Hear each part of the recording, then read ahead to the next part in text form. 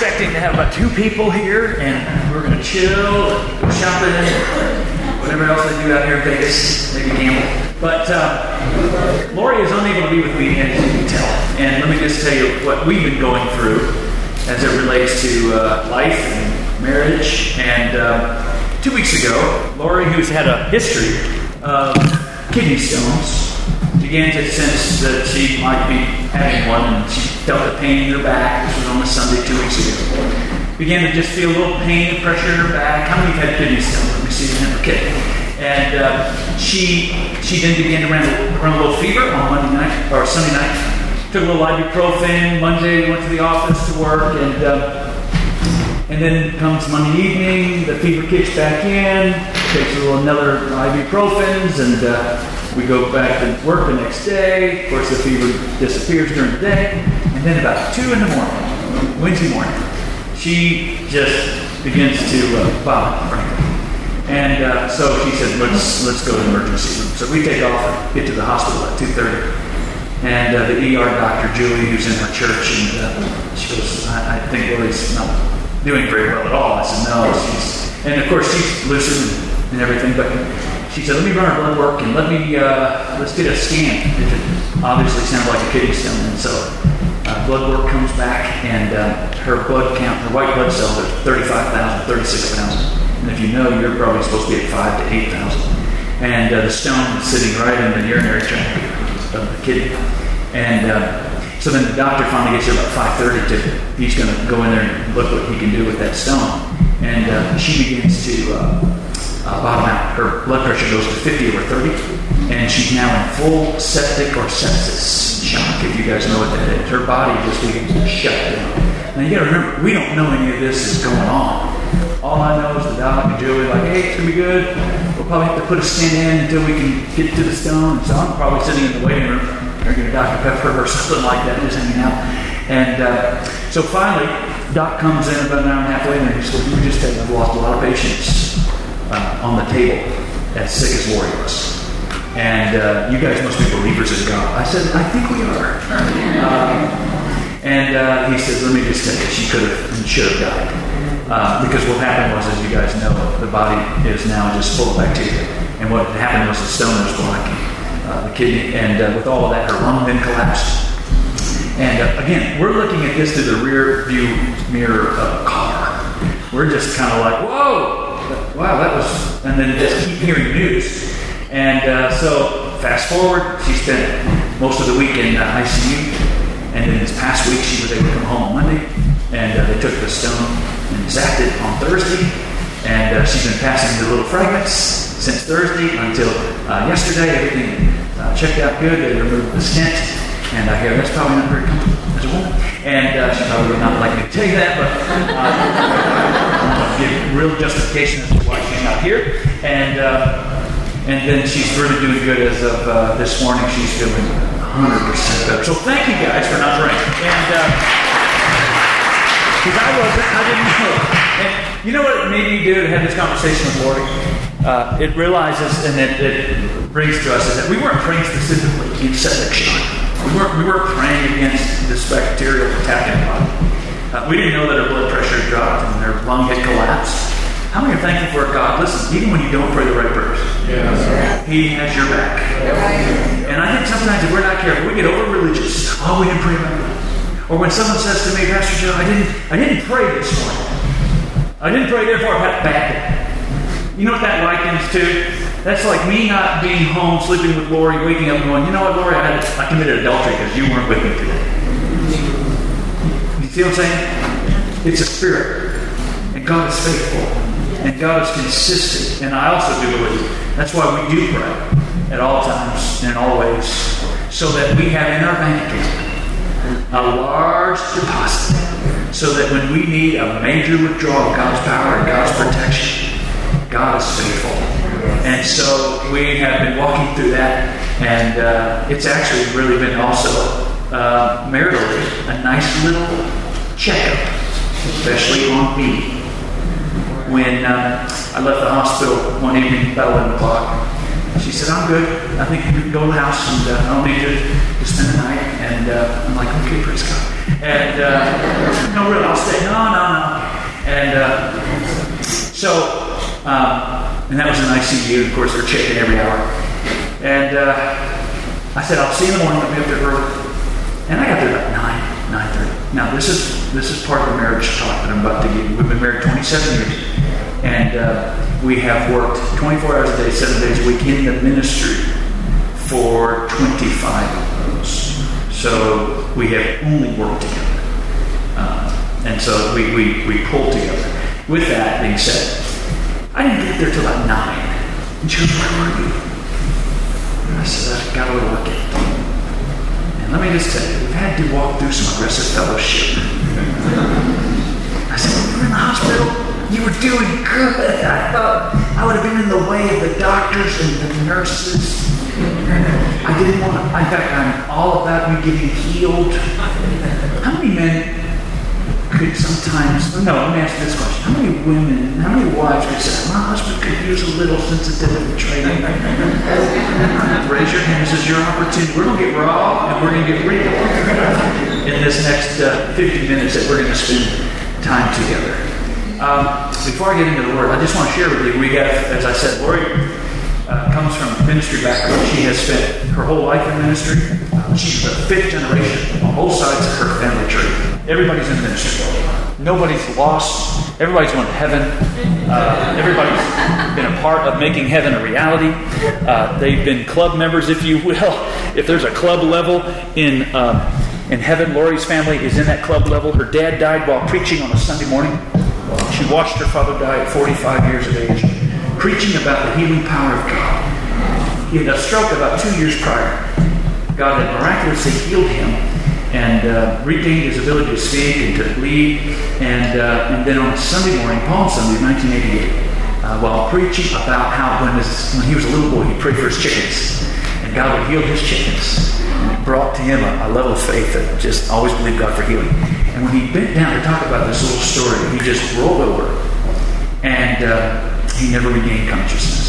And she was sitting there with her 2 brothers. So if Lori at that time was 19, her brother Paul was 14, 15, and Matt was 11.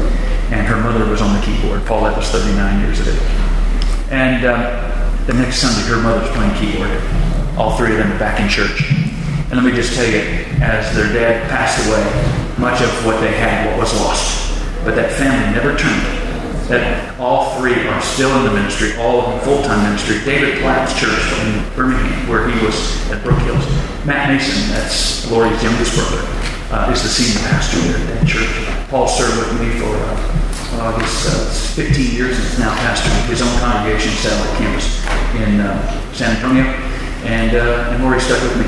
So, and then Lori's mother remarried a missionary who had lost his wife tragically in a car accident in Costa Rica. And so, with all that being said, somebody stuck this on my butt, and I'm going to get them. I think it was Nick. He was the last time to touch my butt. I do have a thought, and you're going to hear this tonight. You got to have a decent body to walk out on a runway and preach. Let me just look more specific. You got to have a decent butt. I'm not walking out. I'm not saying I was looking at Joe's butt, but let me just say. If you have a bad butt, you don't need a runway. Because half the people are having to look at your butt.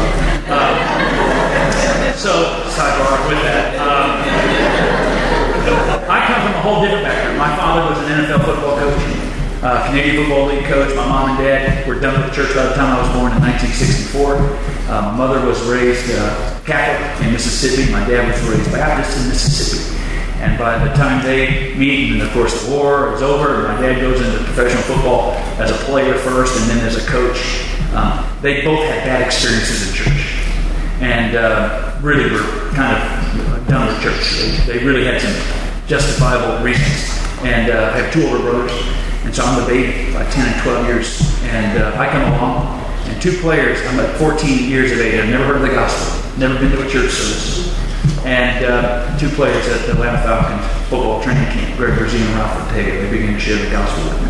The seed is sown. I go off after high school in Louisiana. I ended up going to LSU to play football.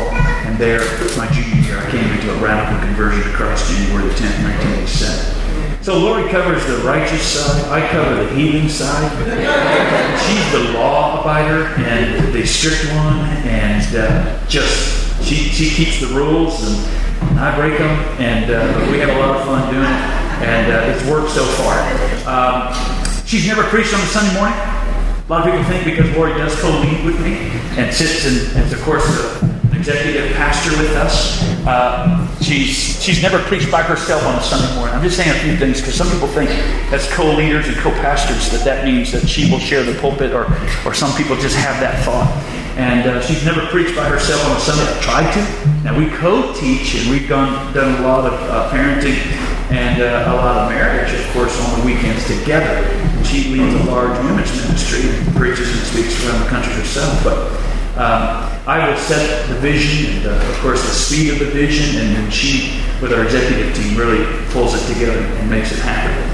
And as you can imagine, when you live and work together, when you work together, it's very hard. It can be very difficult. And I'm going to talk a little. How many of you do work together in the ministry?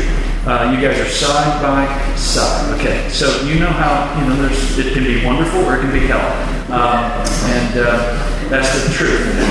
And we got to learn how to navigate that. We got to learn how to walk through, and how to survive, and then also how to raise 3 kids. So we have a 25-year-old Mason who has been married for 1 year.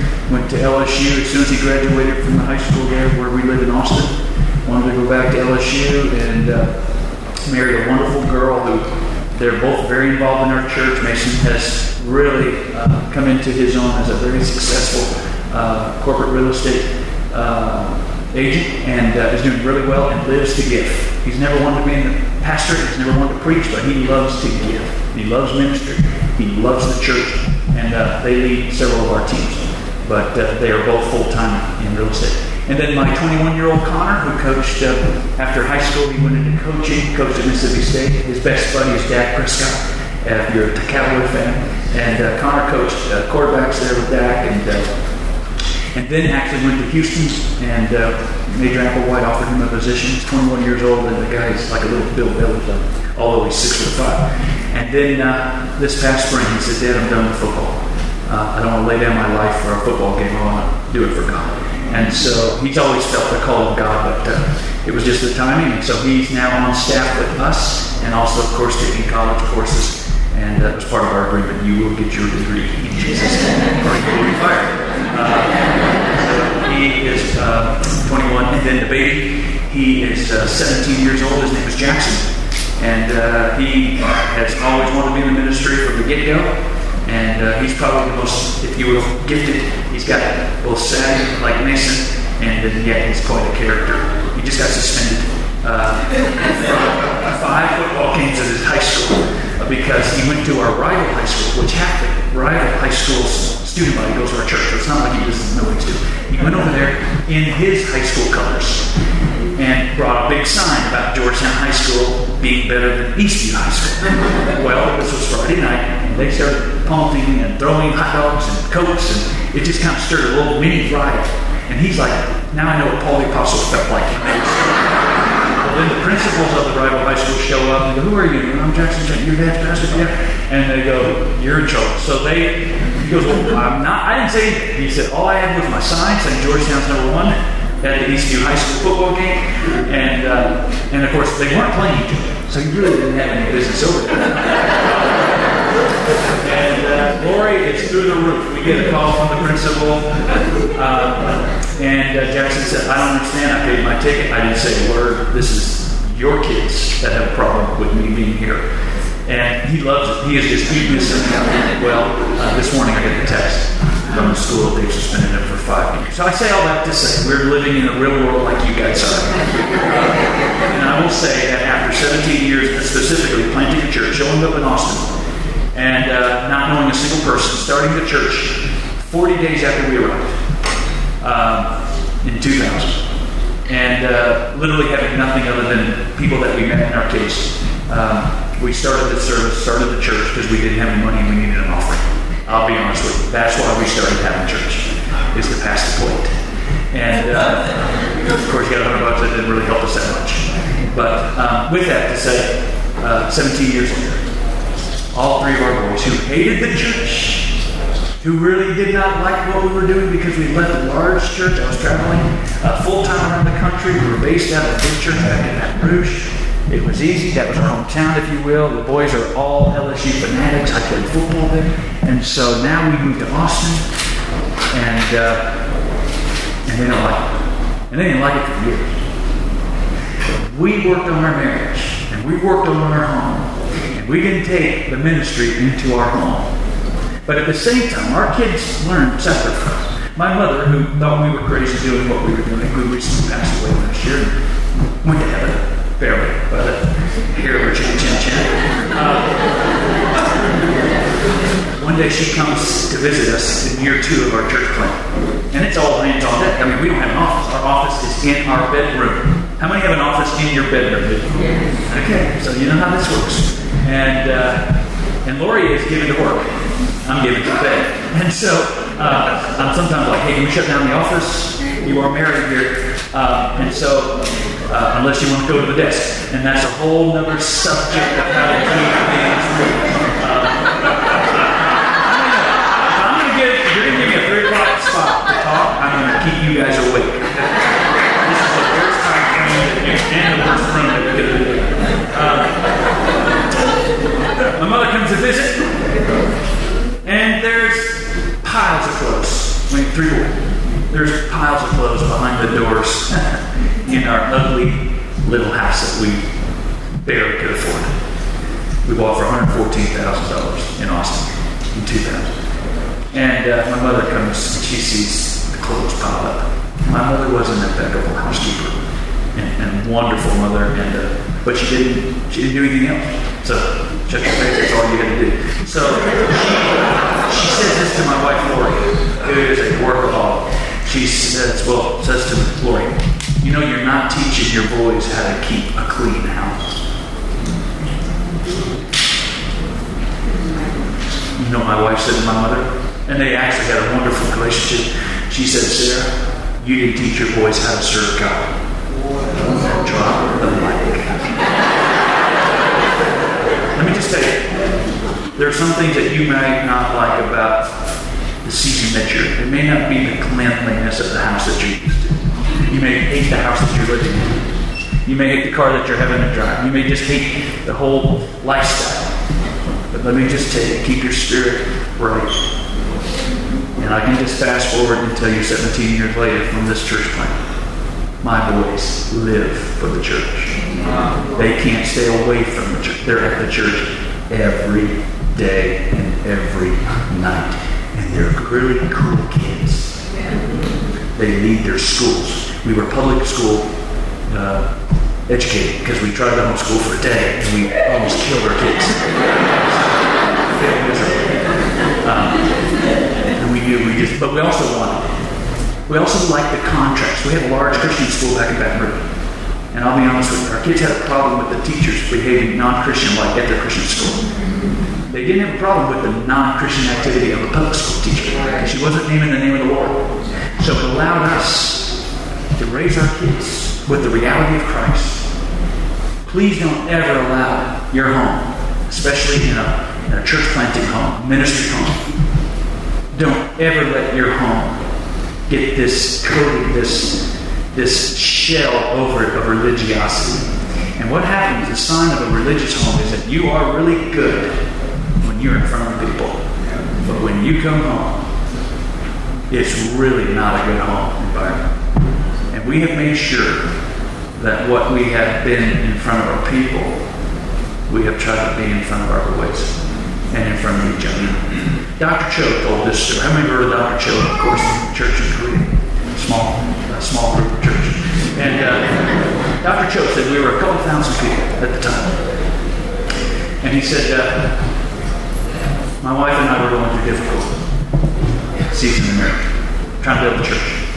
So he said, on a Sunday morning, I'm getting ready to start the service, and he said, here comes my 4 children. And they have a suitcase, a pillow, and a blanket. All of them walking out, and they put their suitcases, and they put the pillow and the blanket on the stage. Dr. Joe leans over and he says, Dad's about to start the church. We're about to have a service. What are you doing with these things? And the oldest of his children said, Daddy, we live with two kinds of people. There's two men. You're two different men. There is a man that we see in the pulpit who is sweet, who is nice, who is kind, who is patient. We have decided we like that man than the man that we see at home, who is not sweet, who is not kind, and we have moved our things to be with the man that we like. And Dr. Cho realized from that day on, he was not going to be two people. He was not going to have two different lifestyles, two different attitudes. He wasn't going to not manifest on the people and then manifest on the wife or the kids. And I think probably most of us don't manifest on our people. But guess who we manifest on? Guess who gets the bad part of us? I want you to turn with me to the book of Genesis. And I'm going to break down some thoughts, because this is where I'm going to go. I want you, if you're taking notes, I want you to write these two words, shared meaning. Shared meaning. Shared meaning. Now, let me just tell you what you're probably all experiencing in marriage. Shared experiences. And you will live life, especially as a ministry couple.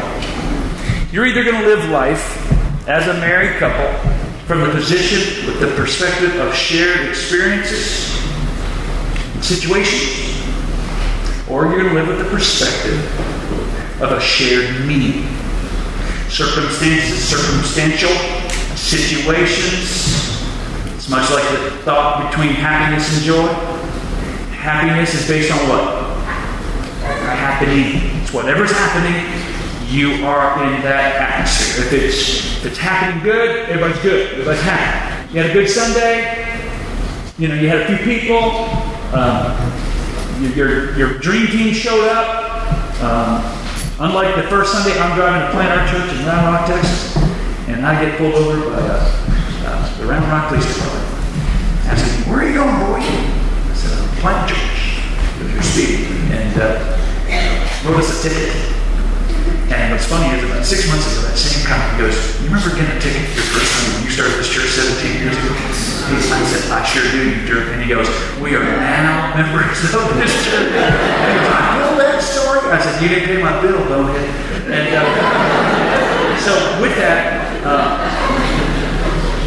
what happens to a lot of couples is they get lost in the experience, situations, the circumstances, the hardships, the hardness of planting a church. Or some of you are praying about planting a church. You might be right now thinking, "I ain't planting no church after this session," and I hope I have talked you out of it. In fact, if I can talk you out of it in this nice gym on the second floor. If I can shake you now from not going into church planting, I have done a good job. Because I'll do that with couples that will come in and say, "We're thinking about getting married, Pastor Joe. Would you counsel to convince somebody that I know have a relationship with?" My first counseling session is to do everything I can to keep them from getting married. Because guess what? If I can do it, the devil's certainly going to do it. And if we don't live in a shared union, I meet so many couples, and then, of course, we've planted over 700, 800 churches, coming up on 800 in our family. So many couples that we've had over the years, where the wife loved the ministry, or didn't love the ministry, or the husband loved the ministry, or didn't love the ministry. And I'm going to just tell you, all that does, without shared meaning of the ministry, the real depth of why we do what we do as a couple, for the glory of God, you will not stay together. Except you find the real meaning of your marriage. And the real meaning of your marriage, listen, is to preach the gospel through your marriage. The example that Christ, and of course we know what Paul said, the reason for the marriage was for what reason in the book of Ephesians? To display God's love for the world. And just as Christ would lay down his life for the church, just as Christ would give up everything and to have that bride in his life and in his heart to have shared meaning, he says, so is the husband and the wife to make sure that their marriage preaches the gospel and that your marriage first. There was a church planter in Austin after we arrived not that long ago, and I had just heard that this church dissolved. And they said we had a couple people show up from that church, and I was told that the husband he would show up, and the wife he'd stood up the first week or two and said, "Hey, my wife's sick," and 2 or 3 more weeks go by. Hey, continue to pray for her. She's still recovering from kidney stones. And I promise she's really contact. And 3 months, they never saw the church. They never saw the wife in the church. But he continued to preach. He continued to lead. Continued to support a fake marriage. And it didn't take long. Finally, the news had to come out. And of course, it did. It would, whatever is done in secret will be what? It's going to be shouted from the rooftops. And nothing will shout louder than planting a church. And it had been discovered that she had left them. She was gone. She moved away. She had packed up the kids and had gone back to her mother and her father. And yet he was trying to do this church thing. He was trying to do this ministry thing because they lost their meaning. Now look at this story in the book of Genesis, and then I'm going to give you a couple thoughts about marriage and how we need to make sure what real joy is. So the Bible says the Lord appeared to Abraham while Abraham was sitting at the tent door in the middle or the heat of the day. He lifted up his eyes, and there were these men. Of course, these 3 men. We know who they were. They were angelic beings. They were messengers of God.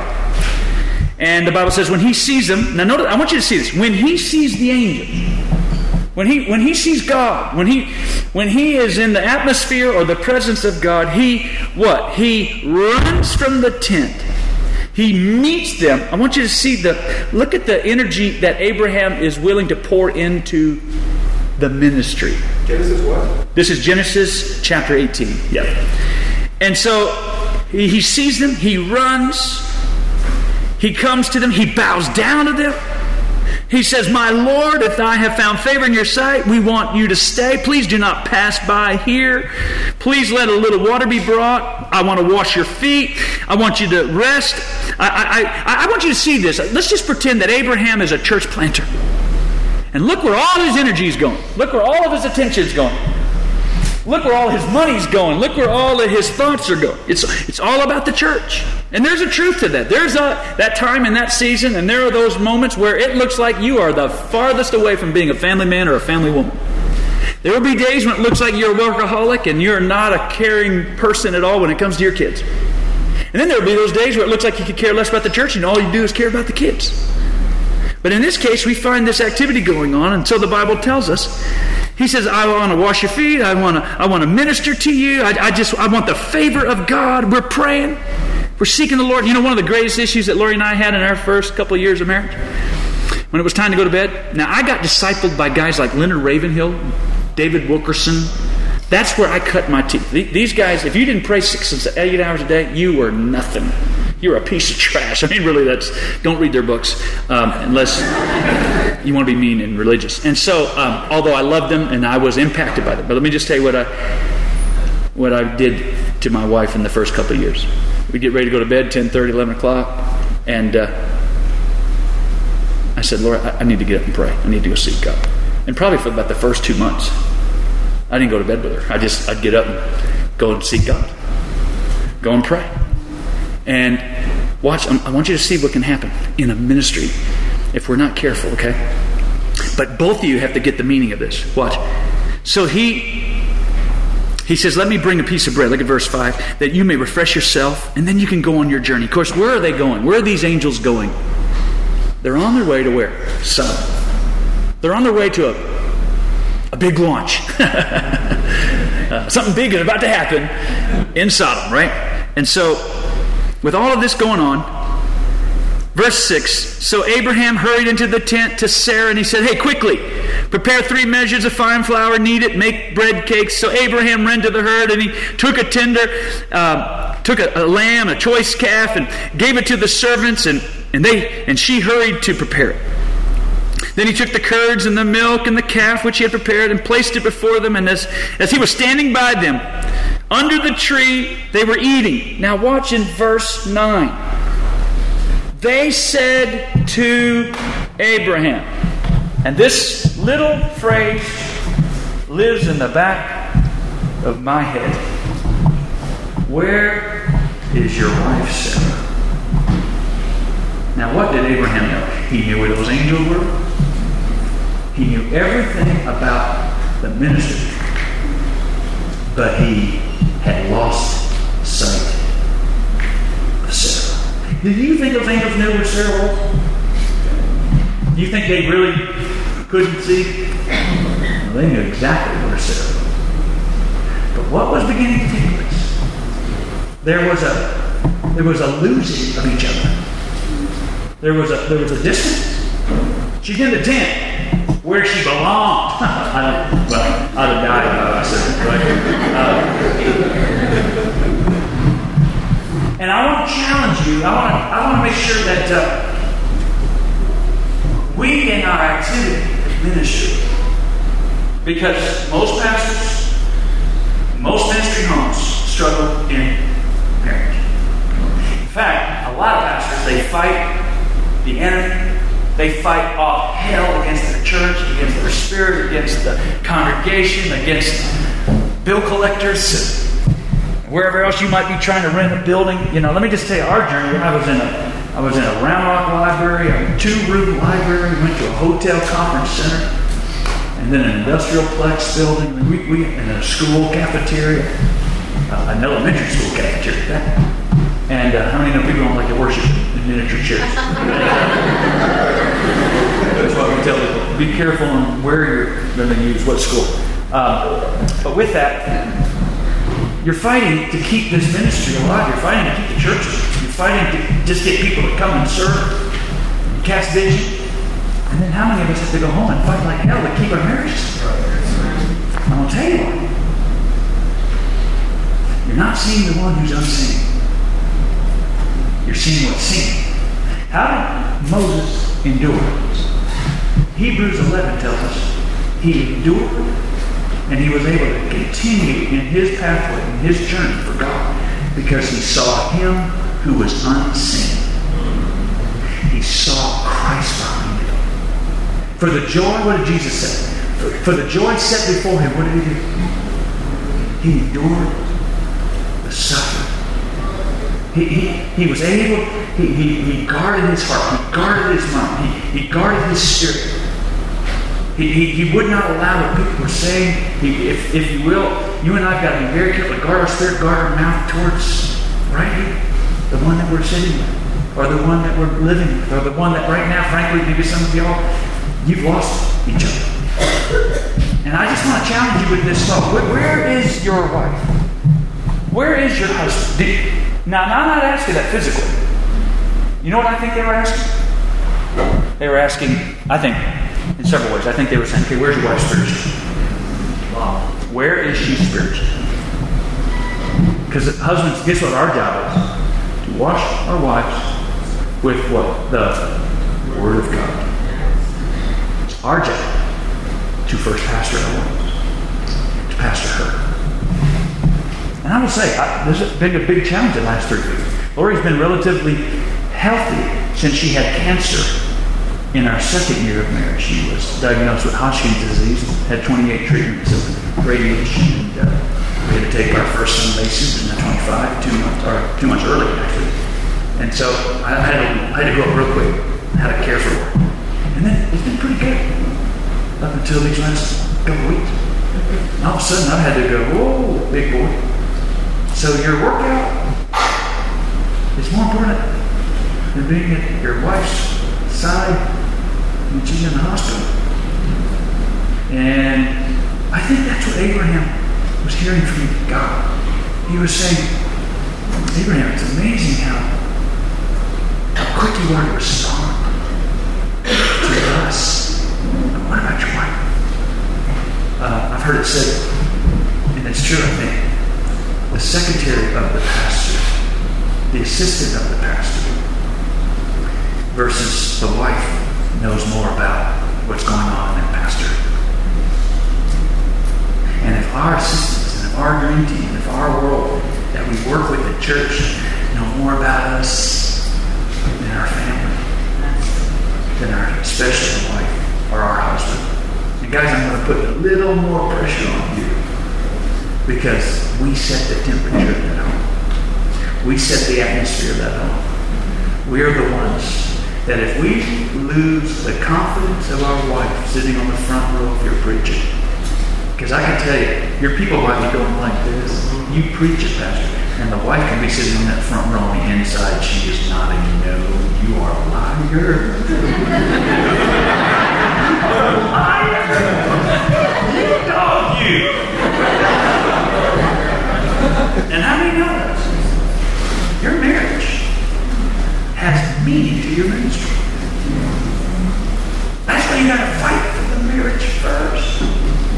That's why the Bible says that we don't take care of our own home first. Now, some of you might hate the ministry. Some of you might be here today. And frankly, you just are done with it.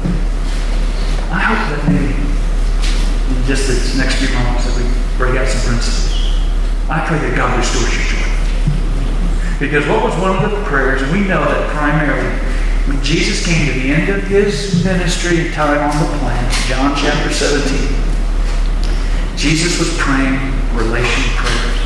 I'm going to talk about relationship tonight. But Jesus was praying relationship thought prayers. Father, I pray that they will have my joy and that they will have joy to the full. Because Jesus knows that if we lose our joy in our marriages and in our home, we're going to lose it all. And what good is it if we win the world to Christ and we lose our marriage? Let me just give you a couple of practical applications, a couple points, as it relates to the filling of our lives, if you will, shared meaning, okay? Because this is what I'm talking about. Having this shared meaning, going deeper. You just cannot chalk it up. Please don't let yourself go down the enemy's pathway. Well, it's a personality thing. No, it's not. You got to get beyond that. You can't see that. Well, he's not this, or they're not that, or she's this, or she's... guys, I'm just going to tell you, you got to get beyond the superficial. We wrestle not with what? Flesh and blood. She is, or he is not the enemy. And the moment we begin to attack and destroy and accuse and begin to just turn to each other. Because I'm going to just say, sometimes we get so frustrated dealing with Dream Team and volunteers, we just take it out on each other. I mean, we just go home and we just... And we've had to learn. We've had to learn. And Lori, thankfully, because she's been at this a lot longer than I have, she watched the mom and dad do it right. And she has been wonderful to help me, because my parents fought for fun. How many had parents that just, that was the show. I mean, because alcohol was a big part of our lives growing up. So let me just give you a couple thoughts. Number one, when it comes to shared meaning and joyful, put it like this. For a joyful marriage, let me just say it like this. A joyful marriage is not always a happy marriage. It's not always happy. You're not going to always feel happy. You're not going to always wake up going, I want to be married to you. No, you don't. No, you don't. If you could kill him, you would. How many women would agree? You have said that. Thank you so much. In fact, your husbands are not here. You killed them. They're dead. Amen. Hey, we're in Vegas. This is what you guys can do. Let's just look at a marriage. It's not a marriage story, but it is a marriage. How about the marriage of John and Jesus? Because how many know that's a relationship, right? I mean, they were family. And where's John? When he's upset. He's mad because he is where? He's in prison. And guess what? Everybody is experiencing this wonderful ministry of Jesus. They're getting the good side of Jesus, and John's getting the bad side of Jesus. In fact, when he heard that John was in prison, you know what the Bible says? In fact, it was the same way with Lazarus. When he heard Lazarus was dead, or when John was in prison, he went the opposite direction. Jesus went and worked out, and your wife is in the hospital dying of kidney stone. There's a scripture. I have a scripture for everything. I told you, if you believe, you will see the resurrection of God. So, with that, Jesus and John. And of course, John goes, do I look for another man? Do you think maybe I should have married another guy? Or had given my life to another man? Do I look for another? Are you the one, or do I look for another? And what did Jesus tell John? You tell John, the lame, I was going to say the Lyme disease, the lame, of course the blind, deaf, all those people that I came to touch and heal. And, tell John, Matthew 11, verse 6. You tell John, blessed is he who does not get offended while he's in relationship with me. Let me tell you how you say married. You become unoffendable. How do you become unoffendable? How do you get there where you're not offended at the church? You're not offended at the schedule. You're not offended. I'm not saying we don't have proper boundaries and there's times. But especially in church planning, I'd love to tell you, you turn that phone off at 5 o'clock in the church planning time, and I'm just going to be honest with you, most of the days you can't. There'll be a time, and yes, there are those days, nights, I get that. But sometimes you're in the middle of a war. Planting is warfare. It's hard. But the way that you stay unoffendable, the way that you don't allow offense to come into your life, John the Baptist said it. He gave us his message. He just forgot about it when he got offended. I must decrease so that he can increase. Die, sucker, die. That's what I get. It's death. Marriage is death. You die. That's what marriage is. I have to die. Because how can you get two people? People are just leaving as I'm speaking about this anyway. They're like, I'm not dying. I'm out of here. My marriage was good until I came to this place. Just recognize that not all days are going to be happy days, but joy. Now, where does joy come from? Where does joy come from? Please help me with it. Is it circumstances or is it Christ? It's His joy.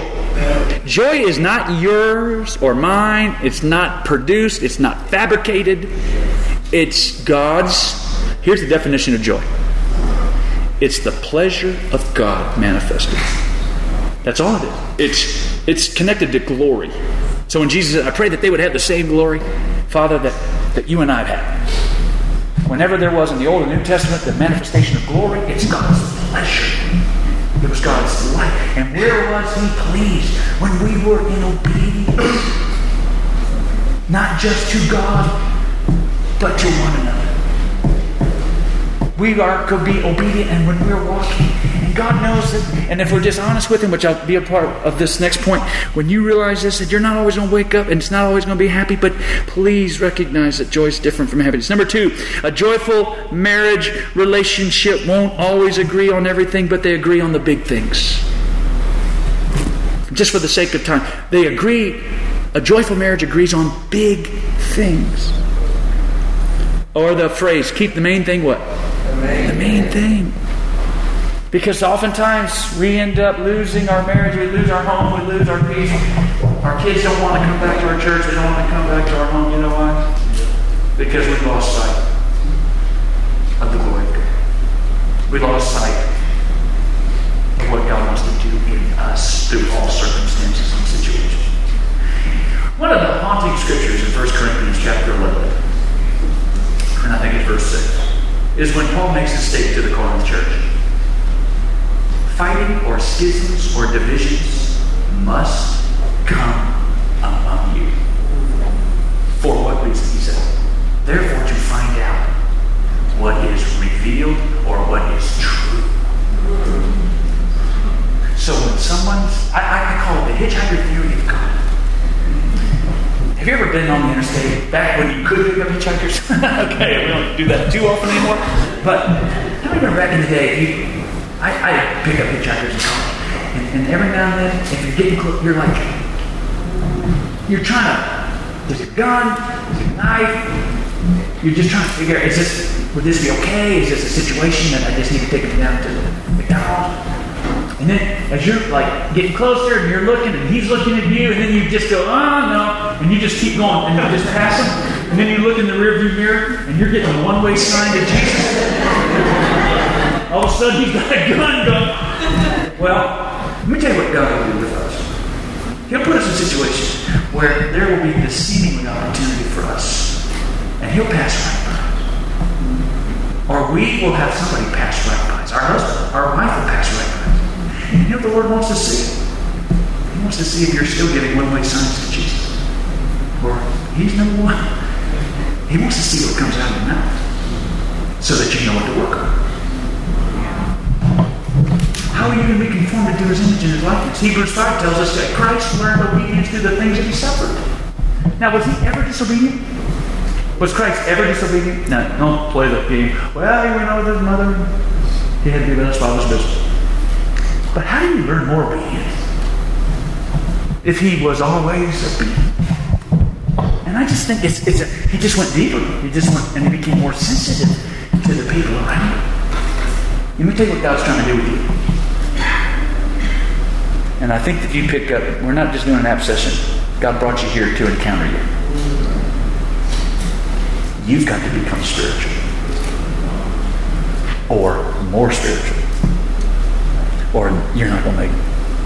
Because you're going to be like the disciples when the storms hit. We're dying! Oh, God! You don't care about us, God! You put us out here. You told us to plant this church. Next thing you know, you're accusing God. I had a guy one time, pastor, actually one of our church plants several years ago, said, if God doesn't do this, I don't even know if I'll believe it. I said, guess what? You better start packing. Because you think God's going to answer that? You think God's going to all of a sudden, oh, I don't want you to not believe in me. I'm so sorry. No, you'll be a heretic by tonight. Because that's the way God is. He doesn't play. Remember the rich young ruler? Now, I think before we can talk a little bit more, I need you to go back and take care of some issues. You've got some stuff that you haven't let go of. And then you can come back and follow me. In our world of the gospel today, guess what? We would have made that guy an elder, a leader. We don't want him to be turned off. We don't want him to be upset. We got to work. We got to thank God for he's sending us these gifts, and we need to be careful. All right, that's enough of that preacher right there. Number 3, and I'm only going to give it 5. Joyful marriage relationships are transparent relationships. They're see-through. Transparency means to be seen through. And I'm going to tell you, Lori and I, if there's a secret, it's really not a secret. It's that there's nothing, and there's not an off-limit subject that she or I cannot talk about. Now, I'll be honest with you. My wife is about 99.9999% correct. And that's what makes me so curious about living in this world. My worship pastor and the oversees all our creative arts, and Daniel and Celeste have been on our staff for 12 years now. And they probably have lived as close to us as any couple in our church. And definitely by standing at our staff. She just doesn't make mistakes. I hate it. And so when I talk about transparency, I very rarely have something to say. Like, I need to talk to you about something in your life.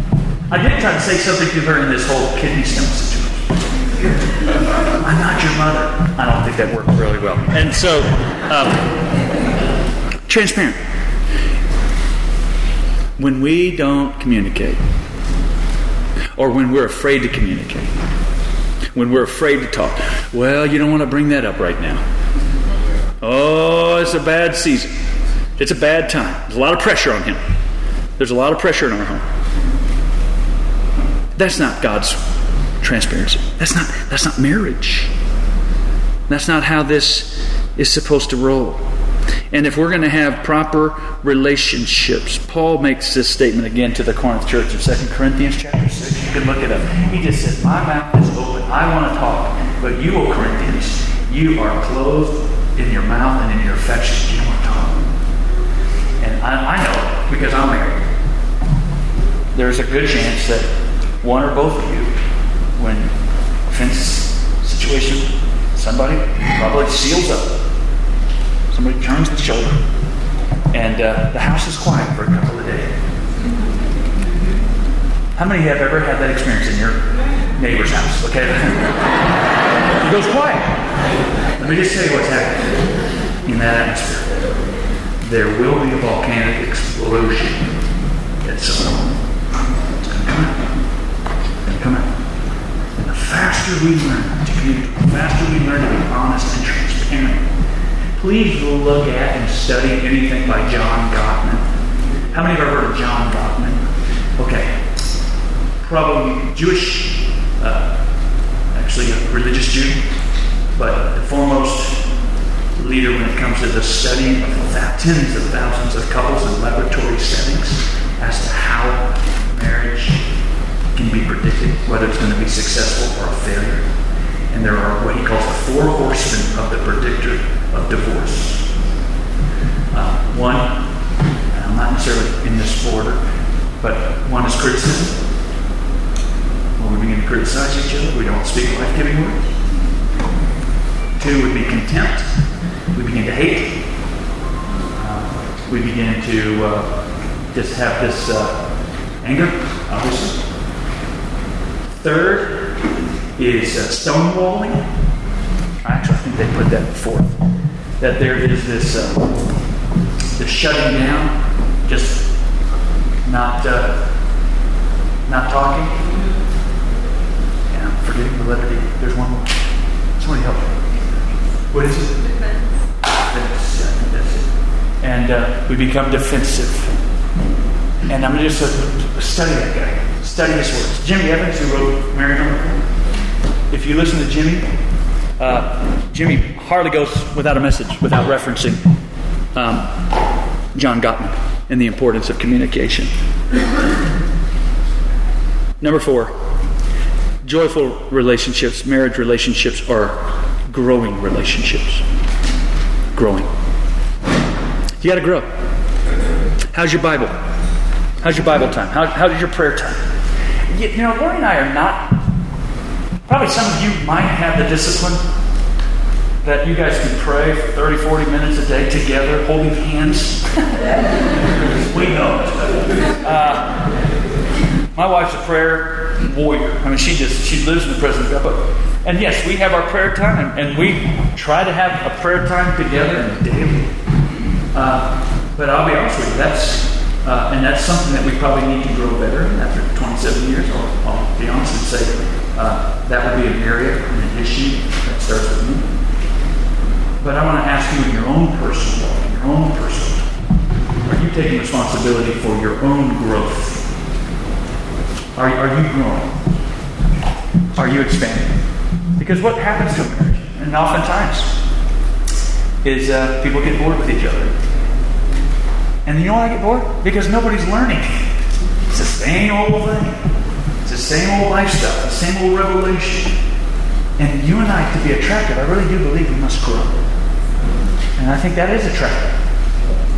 That is something that, you can see over the years of guys who get into an affair with really an unattractive woman. You're like, what in the world? Are you Arnold Schwarzenegger? What are you thinking?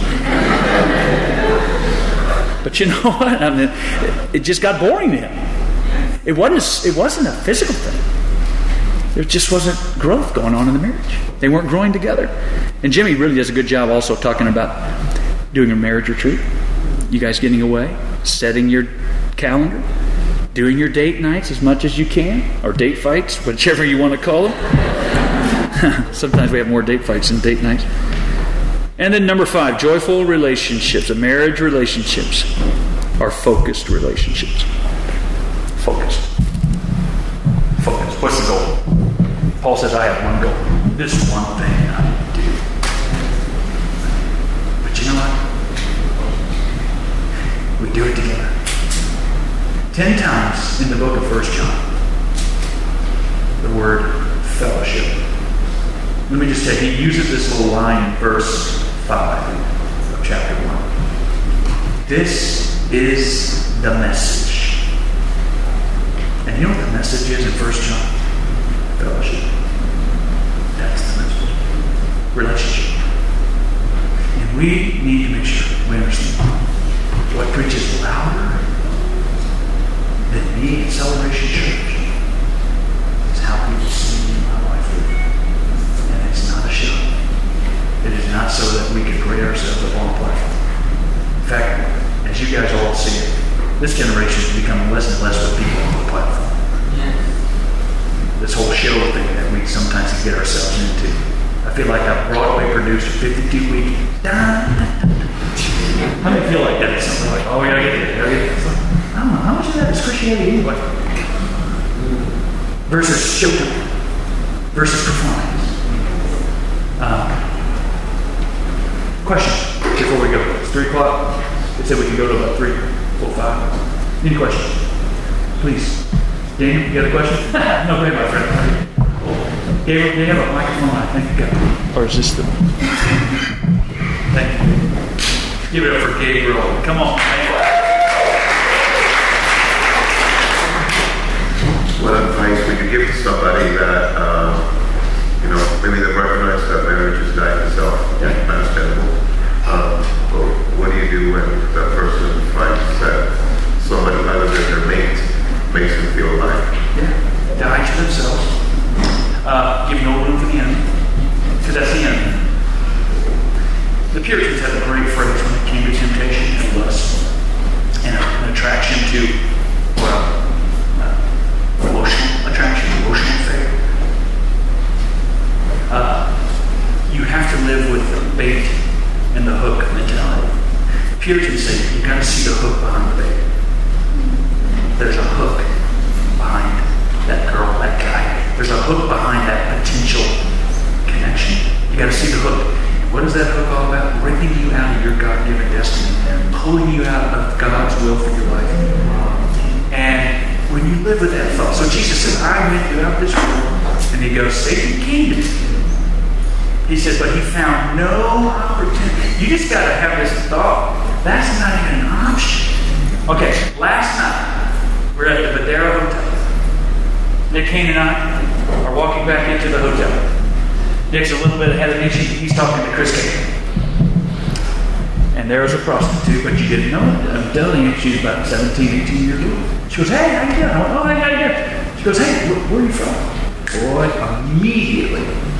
Got to take a rocket scientist. We're in Vegas. And immediately, you got to, as a man, especially, we have to take every thought captive to the obedience of Christ. Because you got to realize, as nice as that may seem, as comforting as that may be, there's going to be hell to pay. I love Popeye's chicken.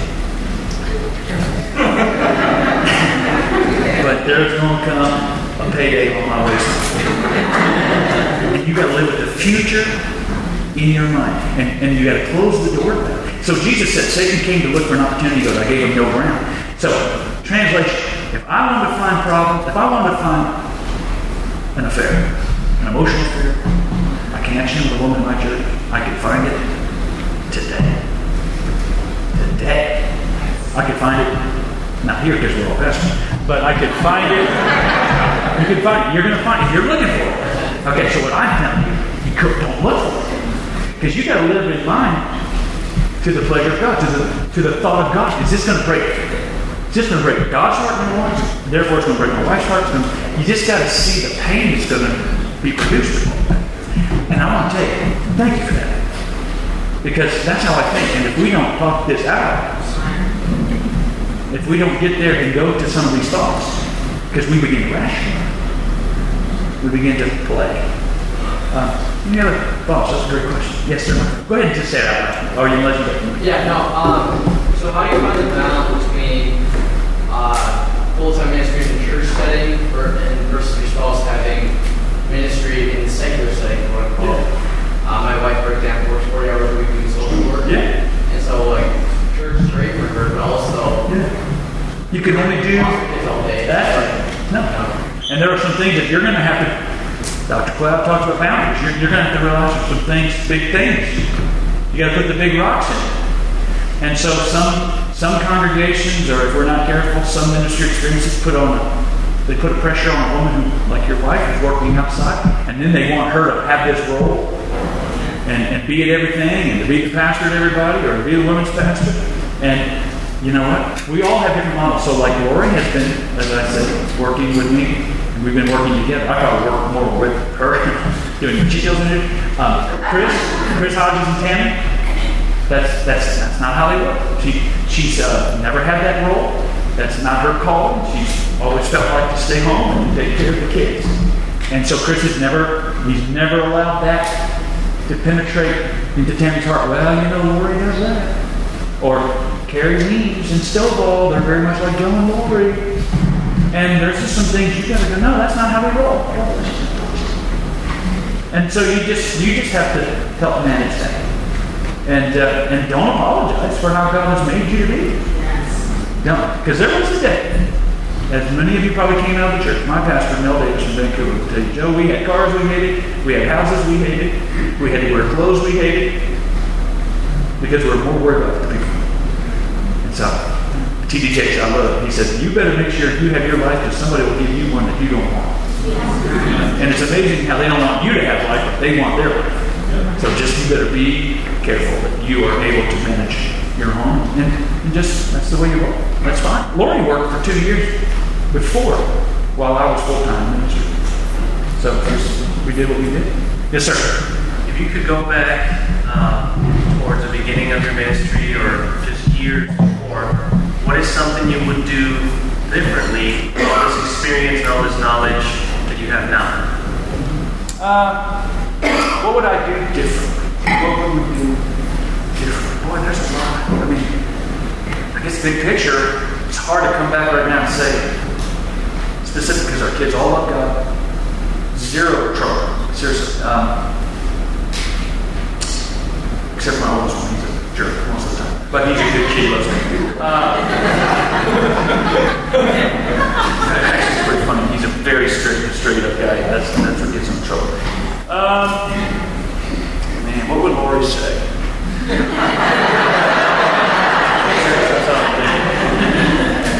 She'd probably be careful being married. Calendar, big trips. We learned this from Willow Creek from Bill Hackett. He said, we couldn't always do like every week schedule sometimes, and as much as we tried. But I will say, let me say what we did do, and I would do it again. Make sure, guys, that you are sharing the blessing with your kids. Make sure that you are, that as much as you can, when you can, you're believing God that your kids will not always have to grow up not having, or they're the ones that have to go down to the neighbor's house because they have the Xbox that works. There were things that we made sure our boys got the benefit of the blessing of God. Big trips is what Bill Bible said. To this day, they still do. They found there was more fruit coming out of their big trip experiences as a family. And sometimes you can't leave the state, or sometimes you don't have the money. But, it's hard to say if we would go back and do it all over again. Daniel, do you have a thought as to what Lori would say, what we would do all over again? No, I'm serious. Because Daniel, seriously, they talk all the time. I don't know. I don't think so. Or has she ever expressed anything to you?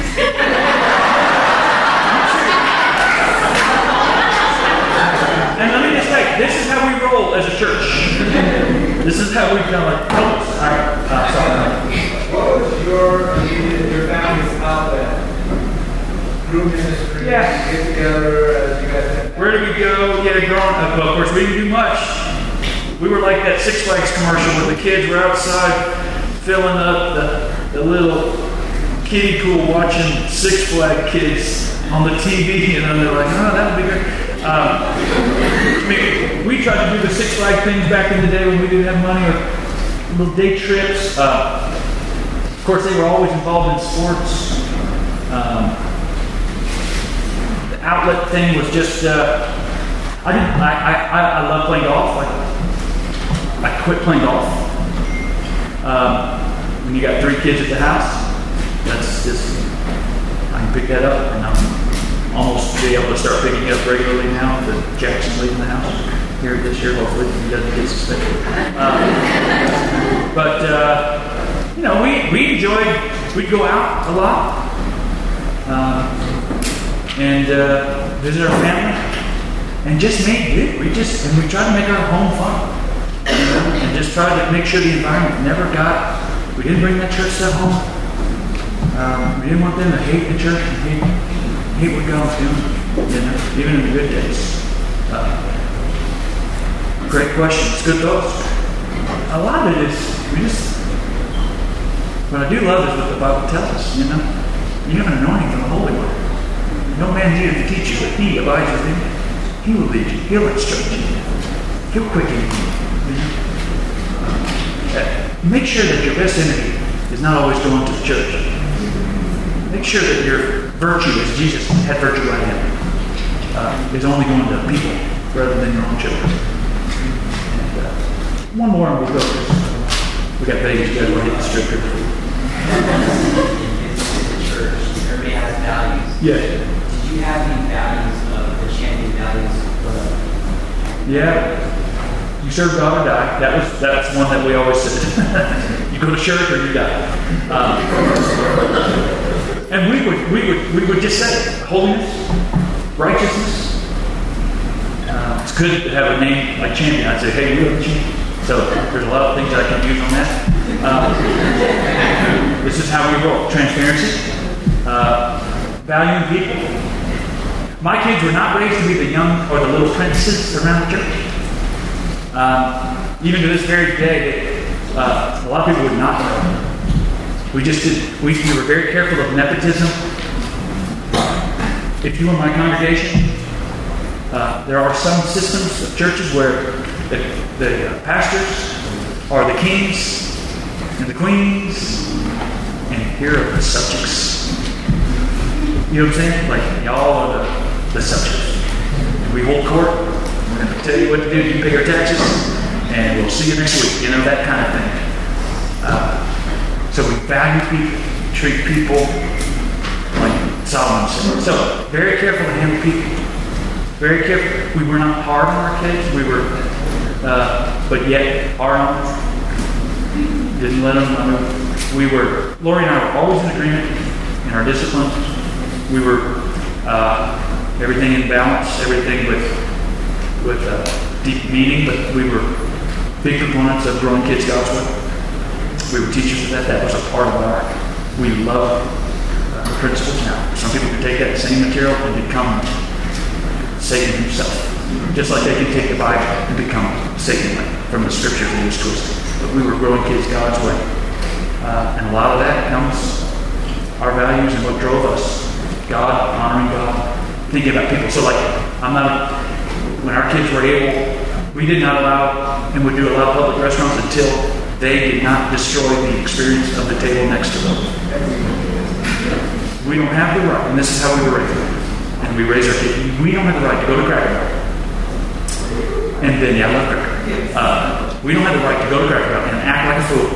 And then that family that's next to us, this might be the biggest meal they're going to have all month. Who are we to go and ruin their experience because you guys can't sit down on the bed and eat your meal with proper manners? So a lot of other oriented, a lot of being sensitive to people, and never mistreating people. Fastest way to get fired on staff is being mean to people. You can kill somebody, but you better not be mean. We fired a guy, he was on staff for what, 1 week? 1 week last week. He was on staff for 1 week. And he manifested about 12 people. All of a sudden, we're like, Pastor, or I got word. I love this guy. Good friend. But boy, he came on staff for 1 week. It was mean. We don't do mean. We don't do that. You do a lot of bad things, but don't do that. Smoke dope, I'll work with you, but don't do that. All right, well, I'll let you guys go. I got to figure out what I'm going to tonight. And Lord, I know that probably some things got stirred up. There's going to be some conversations at Cracker Barrel. But Lord, let them please not lose the real meaning. Yes. That we are ultimately here to bring you glory and to be conformed to your image. It's not about us. It's all about you. In Jesus' name. God bless you guys. Thank you. Love you. Is that okay?